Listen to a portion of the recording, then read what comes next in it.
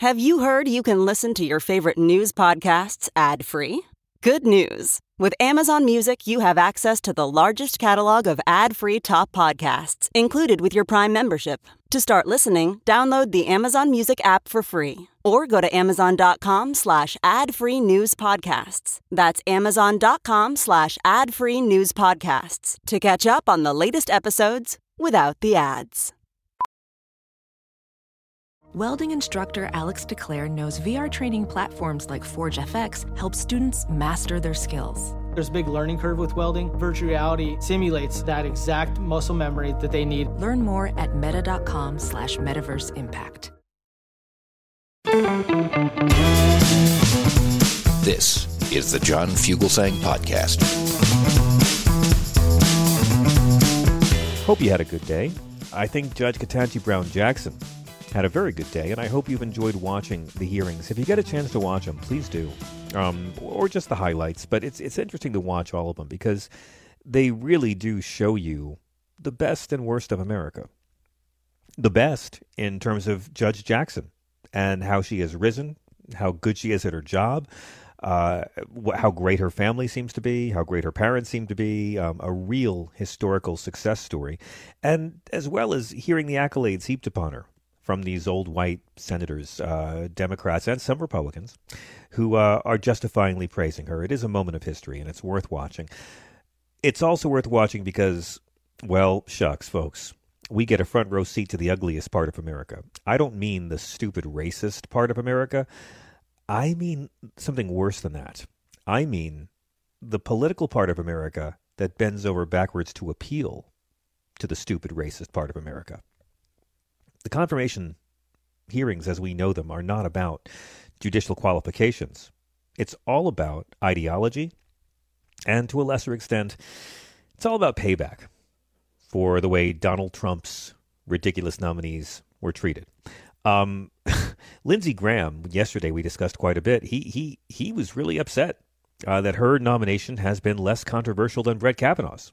Of course, the reason her nomination has been less controversial than Brett Kavanaugh's is that Judge Jackson has not been credibly accused of sexual assault. A little thing that distinguishes her from Judge Brett.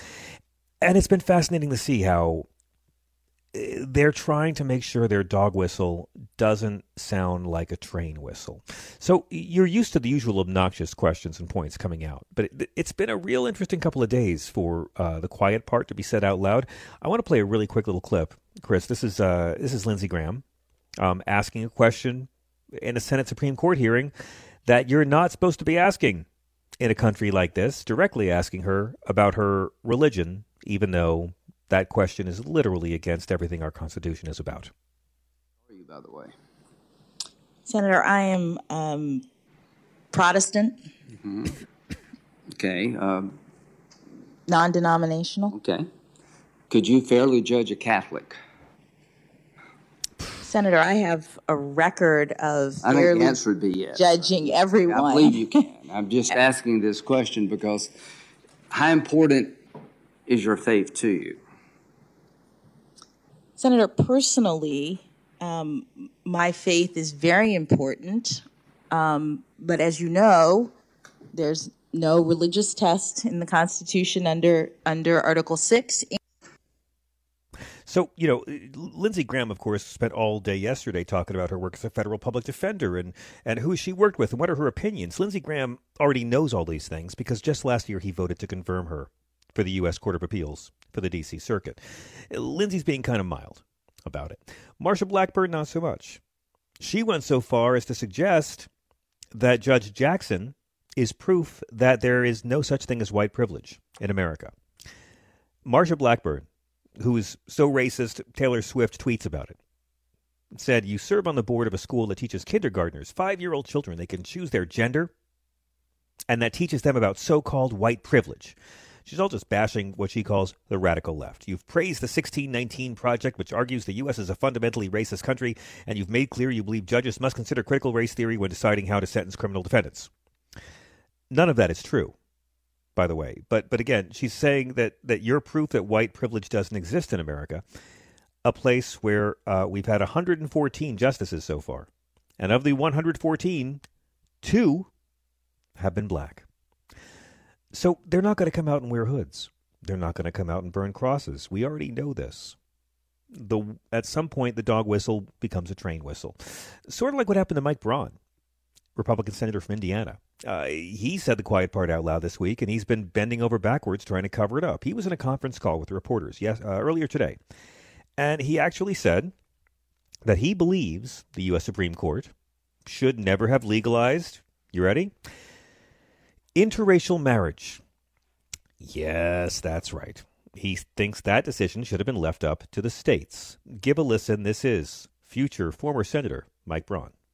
So you would be okay with the Supreme Court leaving the question of interracial marriage to the states? Yes, I think that's something that if you're not wanting the Supreme Court to weigh in on issues like that, you're not going to be able to have your cake and eat it too. I think that's hypocritical. Now, here's the deal. If you listen to SiriusXM Progress, you're probably smart enough to know by now, anytime any white person is talking about states' rights, racism is, if not right there in front of you, waiting around the corner in a car that's idling. States' rights is the bullshit term they've always used to try to make racism seem okay. We learned this when they tried to say the Confederacy was not about owning people as pets. It was about states' rights. They still say this. And it was about states' rights, the right of states to own people as pets. Alexander Stephens, the vice president of the Confederacy, said in the Cornerstone speech that the inferiority of the black man was the cornerstone of the Confederacy. But they'll still say states' rights, states' rights. So I'm not surprised when you hear Mike Braun talk about that.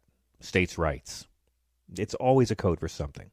Braun was saying how Roe v. Wade was a form of judicial activism, because Mike Braun's never going to be a pregnant teenage girl. And he said that issue should have been left up to the states as well. And then they asked him about Loving versus Virginia, 1967. He says you can't have it both ways. When you want the diversity to shine within our federal system, there are going to be rules and proceedings. They're going to be out of sync with what other states would do. It's the beauty of the system, and that's where the differing among points of view in our 50 states ought to express themselves.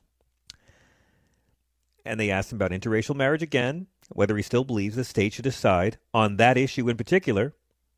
And again, he said, I think that that's something that if you're not wanting the Supreme Court to weigh in on issues like that, you're going to have to be able to have your cake and eat it too. So after, it turns out Mike Braun, I guess, didn't know this was going to be on camera and that the microphone he was talking into was recording his words. Because after people began discussing this, he issued a statement that said he'd understood a line of questioning that ended up being about interracial marriage. And said, let me be clear on that issue. There's no question the Constitution prohibits discrimination, blah, blah, blah, blah, blah. I condemn racism, blah, blah, blah. But he doesn't. He doesn't. He condemned racism because he got caught defending it. He said twice that states should be allowed to ban interracial marriage, and that you should not be allowed to marry the person you love if the state decides they're the wrong color for you. We are 1/5 of the way through the 21st century, and that's how Mike Braun talks.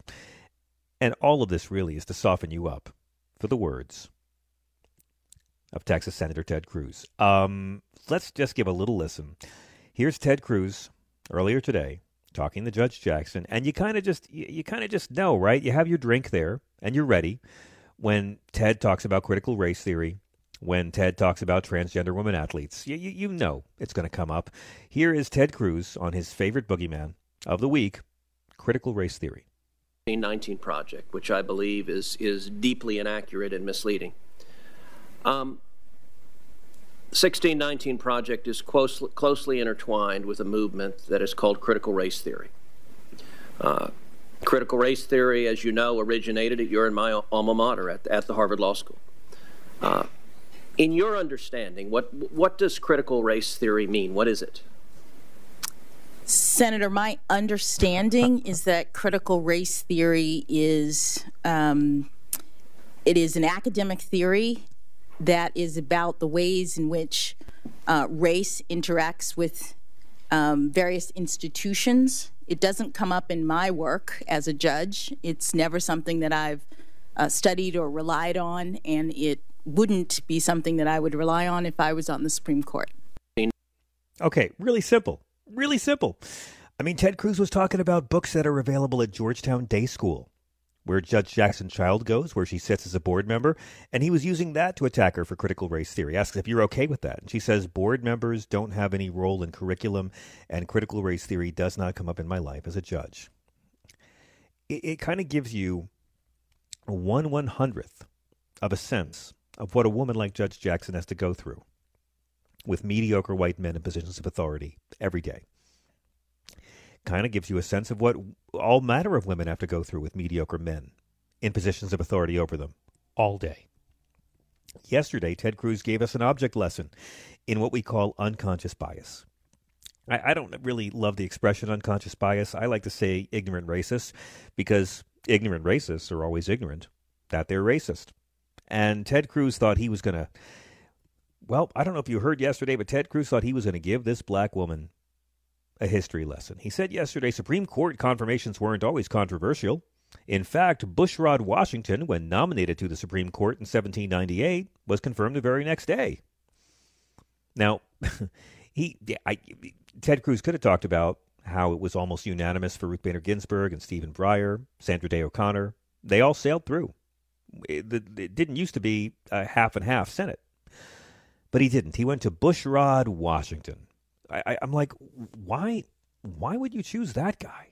I mean, think about it. We began yesterday's show talking about how some of these Supreme Court hearings were so popular. Antonin Scalia was confirmed 98-0. Ruth Bader Ginsburg was confirmed 96-3. Stephen Breyer was confirmed 87-9. Sandra Day O'Connor, 99-0. Thurgood Marshall got 69 votes. In 1967, the first black man on the court, Elena Kagan, got 63 votes. Sonia Sotomayor was confirmed 68 votes. Not that controversial, but Ted Cruz brings up Bushrod Washington. And who is Bushrod Washington anyway? Well, that's where we get to the part about Ted Cruz being an ignorant racist. Bushrod Washington was George Washington's nephew. And General Washington loved his nephew. He had never served as a judge before, but he was officially nominated to the Supreme Court back in 1798. And yes, it's true, he was confirmed the next day in the Senate. He'd already been serving on the court for like a month because he was a recess appointment from President John Adams. We've had 10 justices who've been recess appointments. And Bushrod Washington liked to own people as slaves. I don't really understand why, if Ted Cruz is looking for an example of a nominee who got confirmed to the Supreme Court quickly without a lot of controversy, there have been dozens of them. I mean, there have been 10 nominees who were confirmed on the same day they were nominated. Bushrod Washington is just one of many to be confirmed that quickly, but he picked a guy that happened to own slaves. And not just anyone who owned slaves. The Washington Post had a great piece on this. Of the 31 senators that we had in the Senate at the time of Bushrod Washington's confirmation to the Supreme Court, at least 18 of them also were enslavers. They owned people. Now, Bushrod Washington was on the Supreme Court for more than 31 years, which is longer than any of the current justices, and he was a big fan of slavery on the court. You know the famous story how Washington freed his slaves when he died? He left them to Martha at Mount Vernon. And when she died, well, the Mount Vernon estate was actually left to his nephew, Bushrod Washington. I've been there. You should go visit it in Virginia. It's a great place to visit. Bushrod Washington did not inherit his famous uncle's slaves because Martha freed the last of them before she died. And again, George Washington freed his slaves. So Bushrod Washington brought his own slaves to Mount Vernon. Think about that. George Washington promises to free all of his slaves when he dies, and he does, and his wife frees the rest. And then his nephew gets the house, and there's no more slaves, so he just brings his own slaves with him. And he co-founded something called the American Colonization Society. That's a group that was all about sending all these free black Americans that are no longer slaves back to Africa, where most of them had never once been. People were pressured to leave. People were promised freedom from their enslavers if they left. And he was also a terrible businessman at Mount Vernon. The Post reports that in 1821, he had run the property into such disarray he sold 54 human pieces of property for $10,000 to pay off his debts. And he made his buyers promise to not separate the families, but men, women, and children were sent off in chains to be auctioned in Louisiana. One newspaper called it excessively revolting. This is the guy Ted Cruz decides to mention in his speech yesterday, when speaking to the first black woman that will ever serve on the Supreme Court. He's got to give her a history lesson, and he brings up the fine man Bushrod Washington. Did Ted Cruz know the entire story of Bushrod? Did Ted Cruz know that Judge Jackson probably knew the entire story of this man he praised as a symbol of a more enlightened age when we got along better? I mean, really, wasn't it better back then? These uncontroversial times? What changed? He said. And then Ted Cruz revealed himself. He said, what changed is, starting in the 1960s and the 1970s, the Supreme Court's role in our society changed dramatically. The Supreme Court became a policy-making body rather than a merely judicial body. Starting in the 60s and 70s, the Supreme Court decided its place in our democracy, at least too many justices, was to set aside the democratic decision of the people and instead mandate the policy outcomes they themselves supported. Are you following this? It was great back when we were uncontroversial, having brutal enslavers who weren't even judges put on the Supreme Court. But then in the 60s, the Supreme Court overstepped a lot, and they became a policy-making body. He's talking about the rulings for civil rights for black Americans and for voting rights for black Americans. That's exactly the cases he was vaguely referring to in this era of the court that he decried. A time when the courts tried to find justice for black folks, for women, for Indians, for other historically marginalized groups. These are the shades of racism that women like Ketanji Brown Jackson have to deal with every day. We're just seeing them on our TV. And by the way, Mitt Romney, who might vote for Judge Jackson, I think he'd be smart too. He told the Washington Post the attacks by some of the Republicans of her sentencing record are off course. He said, there is no there. Nice words, Mitt, but there is a there. And we know exactly what the there is that's there, and we know exactly what they're talking about.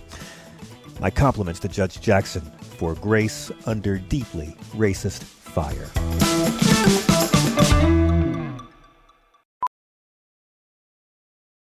As a professional welder, Shayna Ford uses Forge FX to practice over and over, which helps her improve her skills. The more muscle memory that you have, the smoother your weld is. Learn more at meta.com/metaverseimpact.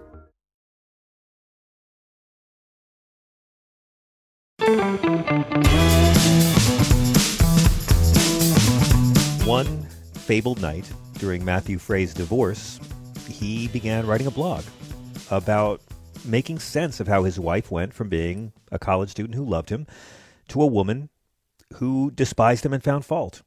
And he came to understand that even though he was what the culture calls a good guy, he was not objectively a good husband. And he shared a blog post titled, "She Divorced Me Because I Left the Dishes by the Sink." And it was read over 4 million times and several million more times on sites like the Huffington Post. His last name is a pen name to protect the identity of his ex-wife and his young son. But it went viral, and he has become a much sought-after relationship expert and consultant. And again, it's not in the sense of someone who's written a book with some theories. This is a man who's lived it. This is a man who knows the bullshit men perpetrate on themselves. And his new book is something that it's the kind of book we don't discuss too much now that the show's moved to this channel, but it is This Is How Your Marriage Ends, a hopeful approach to saving relationships. And as we pointed out, with the COVID pandemic lockdown happening, so many couples were trapped together. And in Wuhan, China, where the first lockdown happened, upon lifting the lockdown, there were a record number of divorces.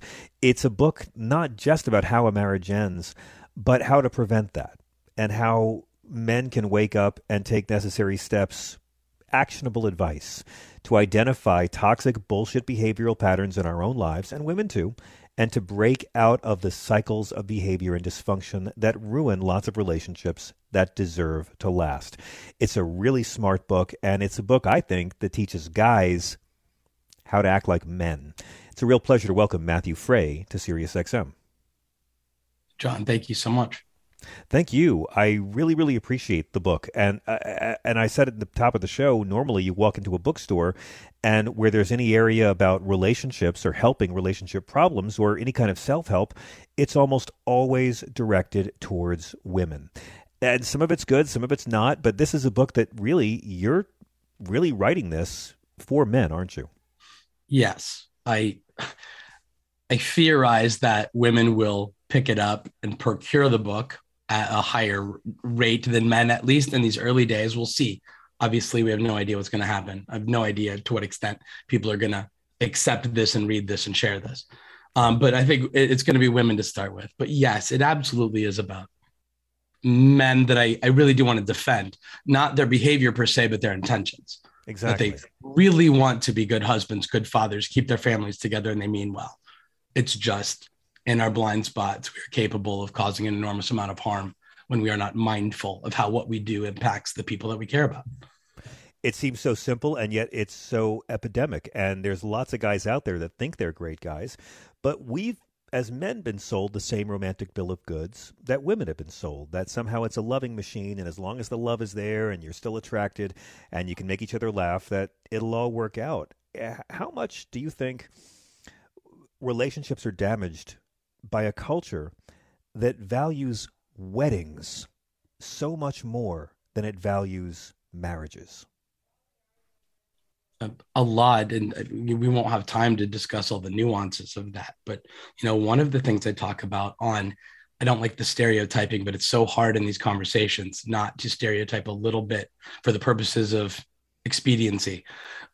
Young girls in male-female relationships, at least, in my generation, read a lot of bridal magazines, wanted to get married. A goal of theirs was to be married. That was like a life goal for them. And, they've always got their eyes out for their husband to be. And I believe that a young woman or man in that situation, if a goal is to be married, then you're going to compromise on things that feel bad, on things that are potentially harmful to you and or relationships in an effort to achieve the goal of marriage. And I think that culturally speaking, that has been bad on the ladies' side and male-female relationships.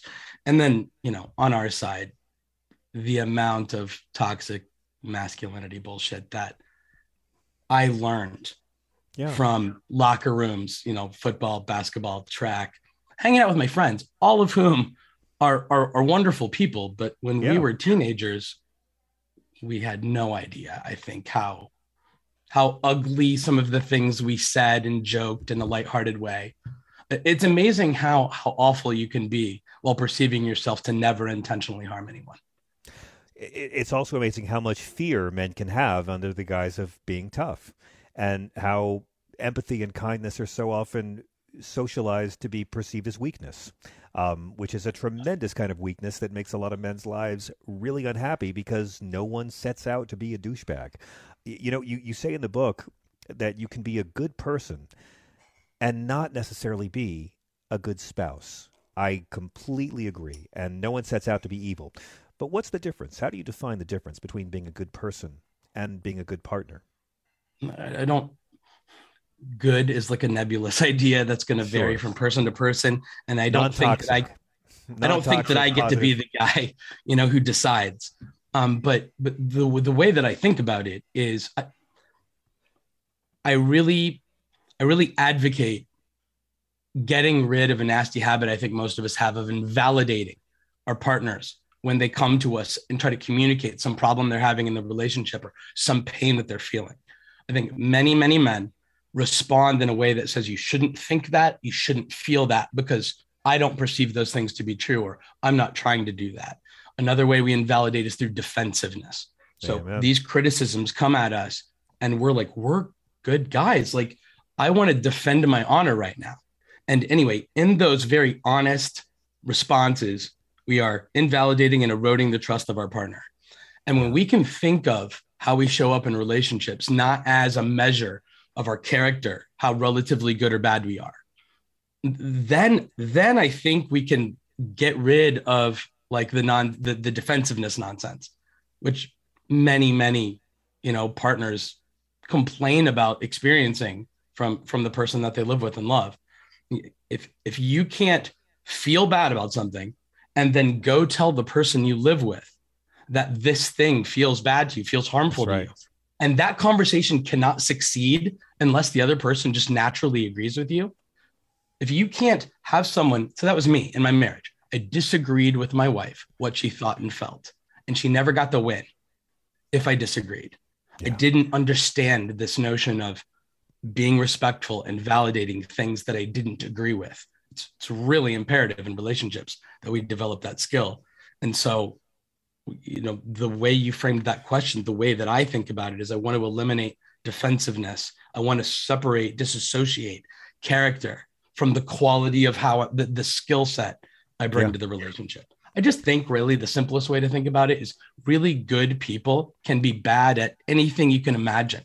Building a bridge, driving a race car, solving a math problem. We can be bad at relationships. It doesn't mean that we're trash human beings.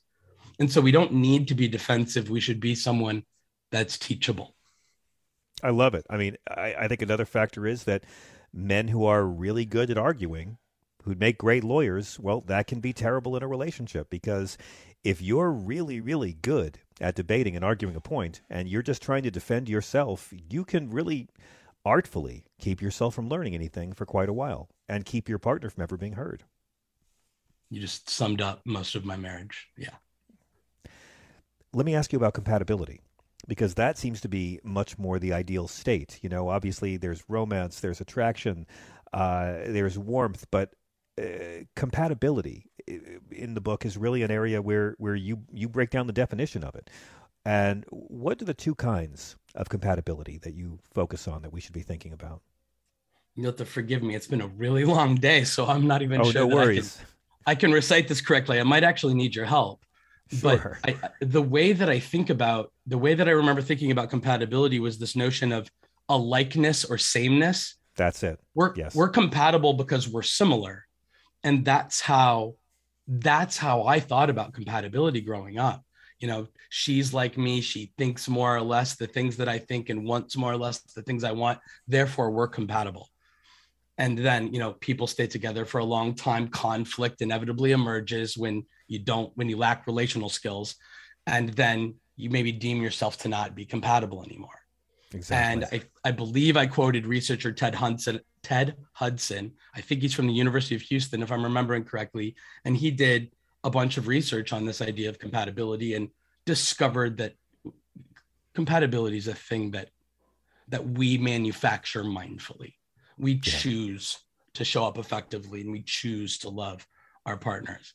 And the people who report a lack of compatibility were just people like me, who were dissatisfied in their relationship because you grow apart when you accidentally hurt other people and don't take any responsibility for it, which was what I did. You have written and talked quite a bit about the New York Times profile that was done of you 2 years ago this month, I believe, right when COVID was striking us. It's a really worthwhile story. It's called The Man Who Coaches Husbands on How to Avoid Divorce.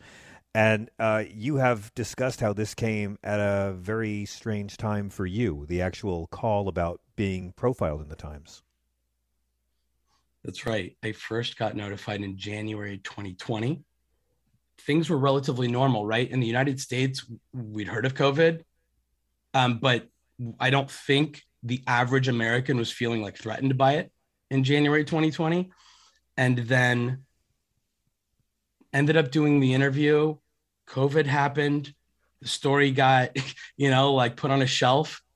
And I actually kind of thought it was never going to happen. I'm like, this is in math terms, the biggest story of my lifetime.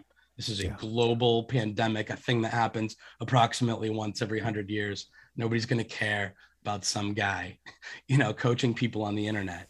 And then they reached out, and it's exactly what you talked about at the beginning of this segment, this idea that COVID and people locking down together and how it exacerbated, magnified the problems we were having.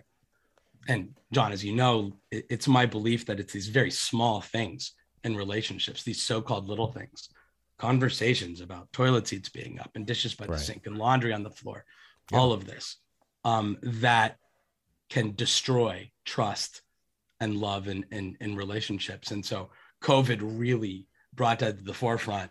And then the New York Times was super interested in sharing that once they realized this was becoming a problem, something you were in tune with in a way that I was not.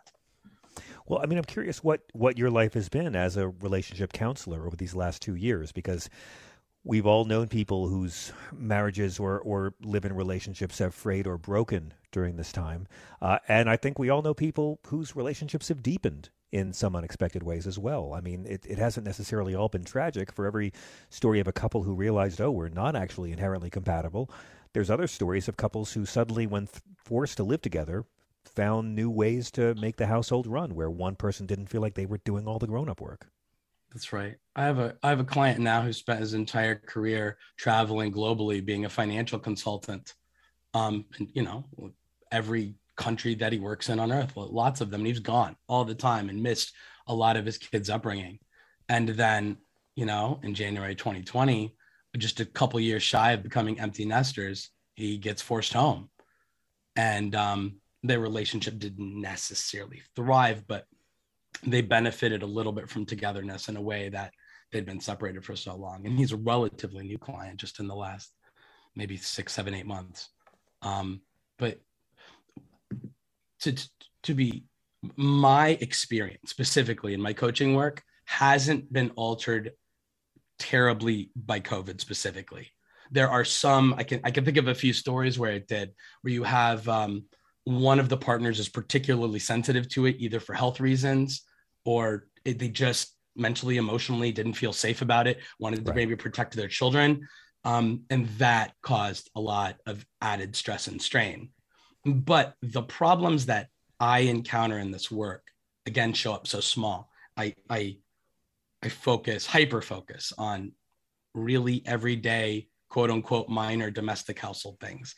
Yeah. And those exist both in pandemics and in the so-called best of times. But it really is a guide, not so much about saving a marriage, but about being a better man, about not expecting someone to pick up your shit for you and take care of it. And there's so much humor and wit in the book. There's in one section where you talk about good men who are shitty husbands. And all good men who are bad husbands fall into one of two camps. Men who don't know they are bad husbands. And you believe all married men in existence, the vast majority, 85%, fall into this category. Men who don't know they're bad husbands, or men who know they are bad husbands but want to be good. And I think there's a lot of men who've been on both sides of that equation. And it got me thinking about the fact that, guys really have it tougher than women in one crucial way. In this culture, women are socialized to want to talk about feelings and understand relationships, where men are often raised by the peer group, and that's discouraged.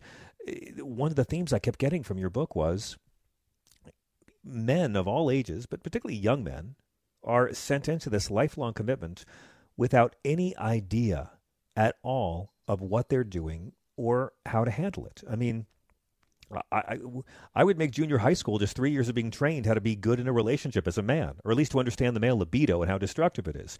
But men are given no tools, and then they're given the shame when they fuck up. Yeah, I mean, that sounds about right. That sounds about right. I was really angry. My marriage ended 9 years ago, and it was the hardest thing that I'd ever gone through. And when I felt as if I'd stumbled on the explanation for why my marriage ended, which all of the work that I'm doing today is based on, like, why was this information not provided to me either by my parents or modeled for me somehow from like other adults in my life, coaches, teachers, anybody? And it doesn't happen. And I think it's really important. And I'm glad that you brought like that idea up. I want to give a shout out to filmmaker Jennifer Siebel-Newsom, who made a film in 2017 called The Mask You Live In, which is about this very idea, how boys are brought up and they're taught they have to like prove their manhood all the time, and in order to, be man enough. And then it turns out that behavior is so harmful to relationships, romantic and otherwise. And then, guys grow up lonely and angry and shitty at the most important things in their lives, and then confused about why they don't feel good and why they're sitting by themselves at 75 with, nobody that wants to hang out with them. Those are sad stories. And that's a crucial point, because later on in the book you talk about the priorities men have with their social circles, and yet the older men get, the fewer friends they have. Is that a crisis, do you think, for men? The fact that the older males get in our culture, they just don't tend to hang on to friends? I think so. I don't want to speak for all these guys that I don't know, but I believe most people's default is to crave human connection and companionship and togetherness with other people. It's level 3 of the human needs pyramid. We crave connectivity with other people. And I think we're our best selves on a team, as part of a family, in a classroom, as part of like a working crew. And I think a lot of men specifically, really grab onto this idea of tribe in their youth, whether it's their group of friends or whether it's, military, or whether it's a sports team that they played on.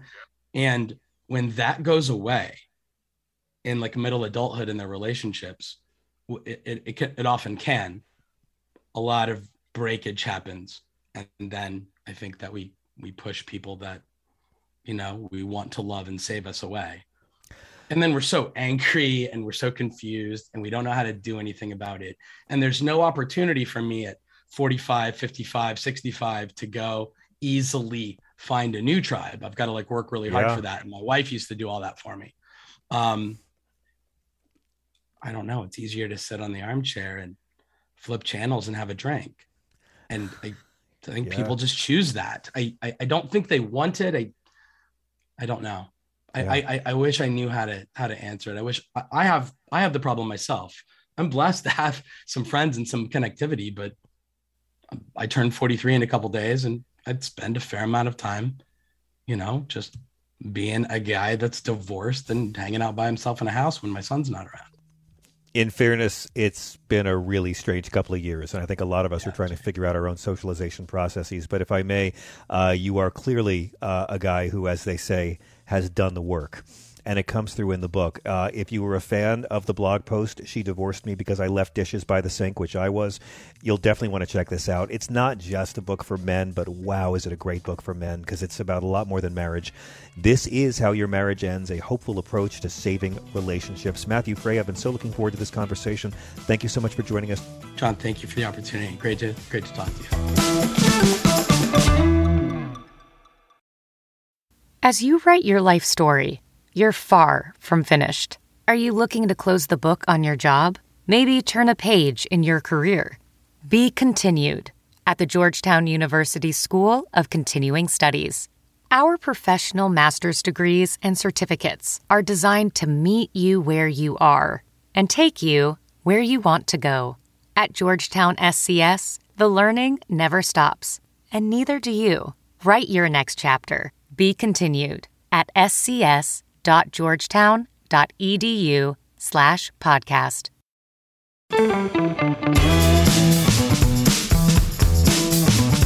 Let's go to Michael in Florida. Michael, thank you for your patience on hold. John, how is it possible that a man can be voted Woman of the Year? Please explain. I don't know what you mean.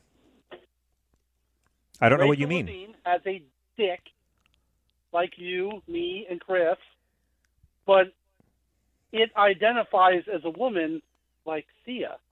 How is this possible? Please. Well, I'd like to hear your thoughts. We live in a country that is based on freedom and liberty.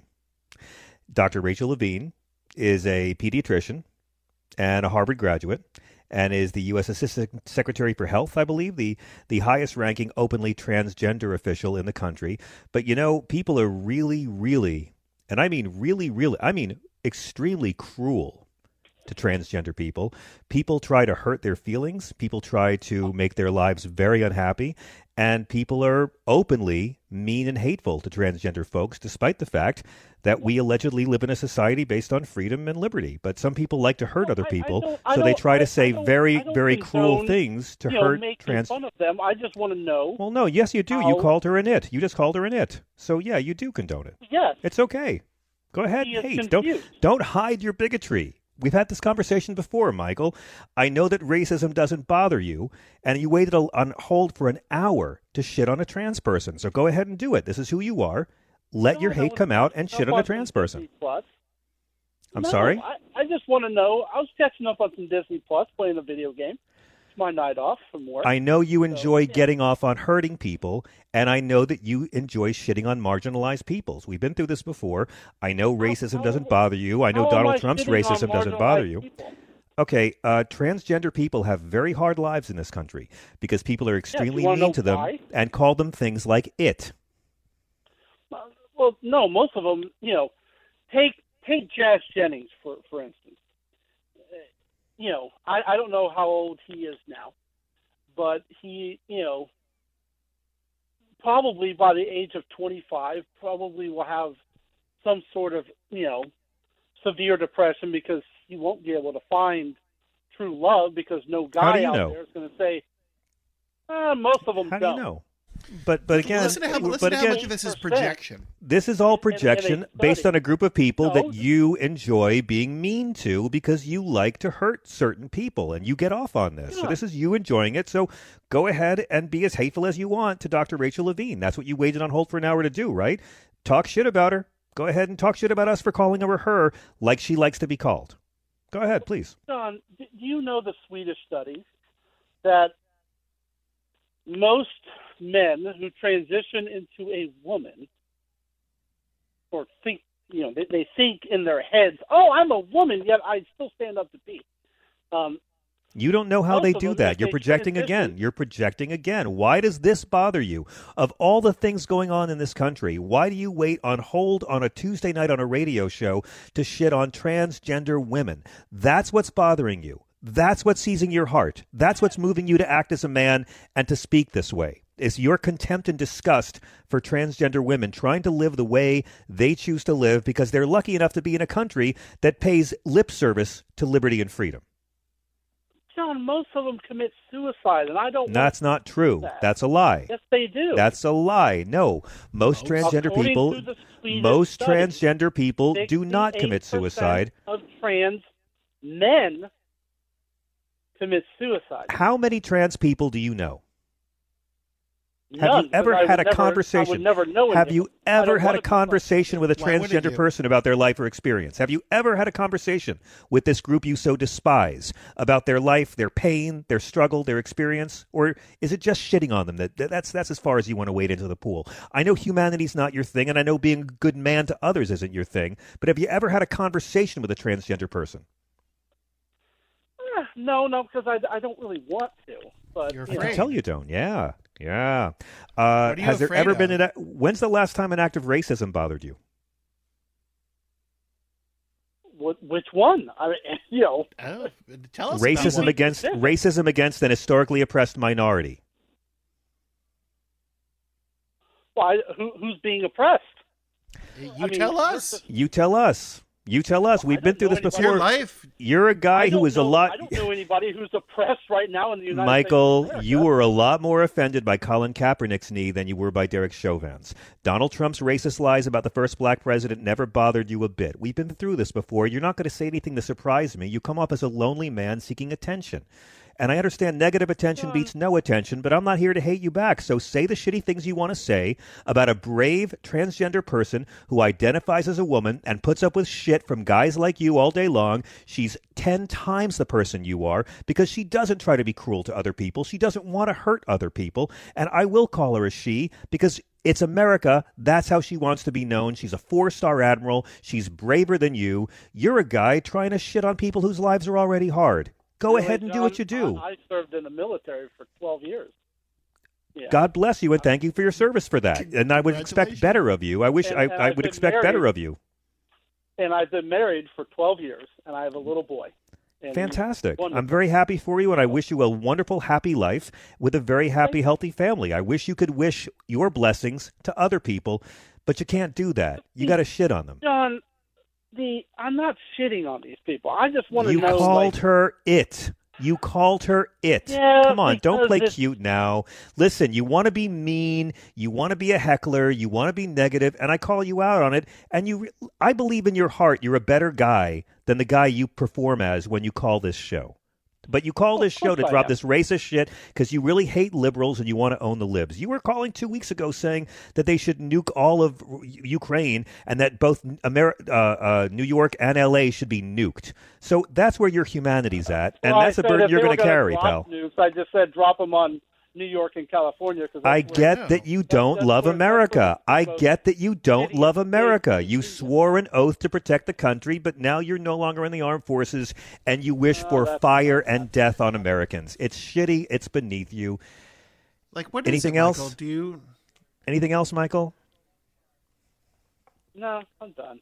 What is All it? right, Like, listen, when Michael. when you call a radio show and reveal yourself to be hateful, like, does it make you cum or something? Is that what this is about? It's owning the libs, Oh, Chris. God. It's owning the libs. It's hilarious that you people owning the think libs. that a man is actually a woman. It's ridiculous. No, I didn't say that. I said he identifies as a woman. She lives her life as a woman because you in said America he. she has the liberty to do that. And I know you despise that liberty. You despise that freedom that you once pretended you fought for, just as you despise your fellow Americans on whom you wish death if they live in the wrong city. Well, guess what? I've lived in Florida. I've lived in New York. I've lived in California. I love all Americans despite our fuck-ups, despite our meanness. And I wouldn't wish Florida to be destroyed by nukes because of mean people like you. I know you're better than this. And I know the real you, if there was a transgender person there in need, in danger, the real you wouldn't be the shitty racist asshole you play. You'd be a better man than the one you pretend. This is performative masculinity you do, and it's boring, man. It's boring. Be a good guy. Inspire people. Michael, you should be able to relate to trans people. I stand up for truth in reality. You don't stand up. and You I don't support live in a Donald Trump. You support Donald Trump. You don't give a rat's ass about truth and reality. We've been through this. You don't care about truth. Who won the 2020 presidential election? Who won it? Yeah, who won it? That would be Donald Trump. That's right. So you don't care about truth and reality. Where was Barack Obama born? We already had this discussion. Where was he born?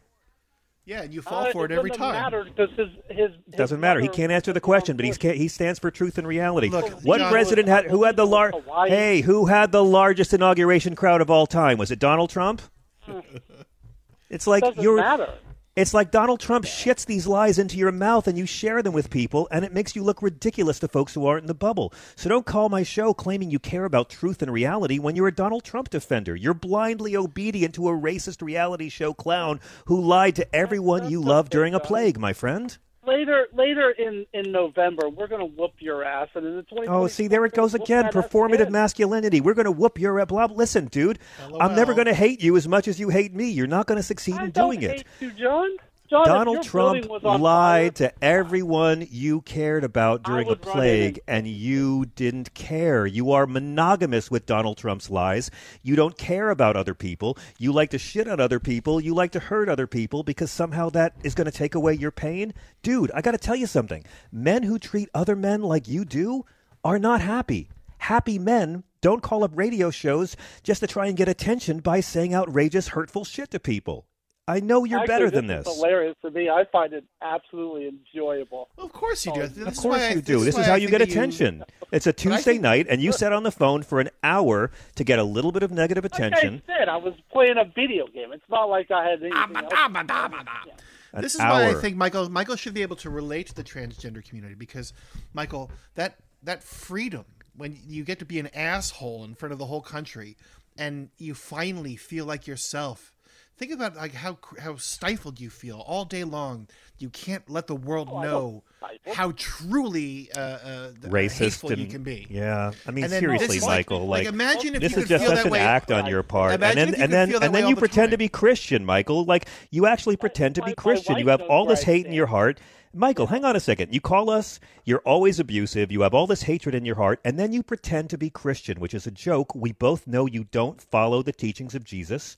You don't care for the teachings of Jesus, because then you'd have to love Muslims. You'd have to love transgender women. You'd have to love the Mexican Christian refugees at our border, and you have been taught to despise these people by a Republican media culture that doesn't give a fuck about you, bro. The Republican Party doesn't give a fuck about you. Their job is to get white guys like you angry at bullshit, so you'll vote for them. We're going to kick your ass this November. And how's that going to improve your life? How is the Republicans kicking Democrat ass going to improve your health care, going to improve the amount of pollution in your air and water? How's it going to improve your 401k? It's not. You're a sucker for fascists, my friend. Go ahead. You're a little racist sucker for fascists, and they play on your anger, and the Republican Party does nothing for non-millionaires. Tell me what they do. Tell me one thing the Republican Party has done when they put non-millionaires first. Come on. Since I'm talking on a policy level, what have Republicans done for non-millionaires?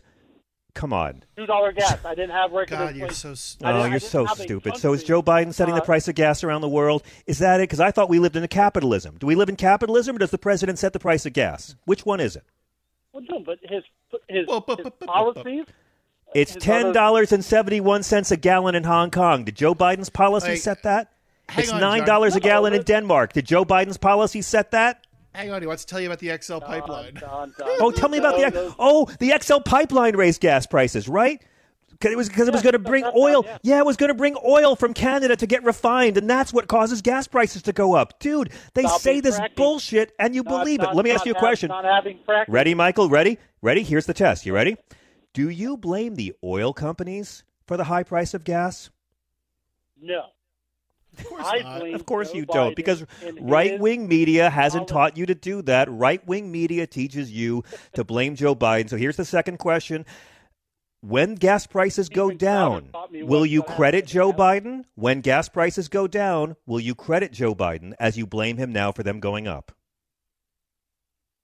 When they get down to $2 gas again, yes, I will credit Joe Biden. Do you blame Joe Biden for it's $8.36 a gallon in Israel? Is that Joe Biden's fault? Well, how does policies in the United States? I'm telling you, America's doing so much better. America's doing so much better than other countries. It's $8 a gallon in France, $8.26 in Germany. It's $4.50, $5 here. We're doing so much better than our capitalist allies. But you want to blame Joe Biden for the high gas prices here. But what about $8.64 a gallon in Netherlands? Is that Joe Biden's fault too? Or is the price of gas high around the globe? Around the globe.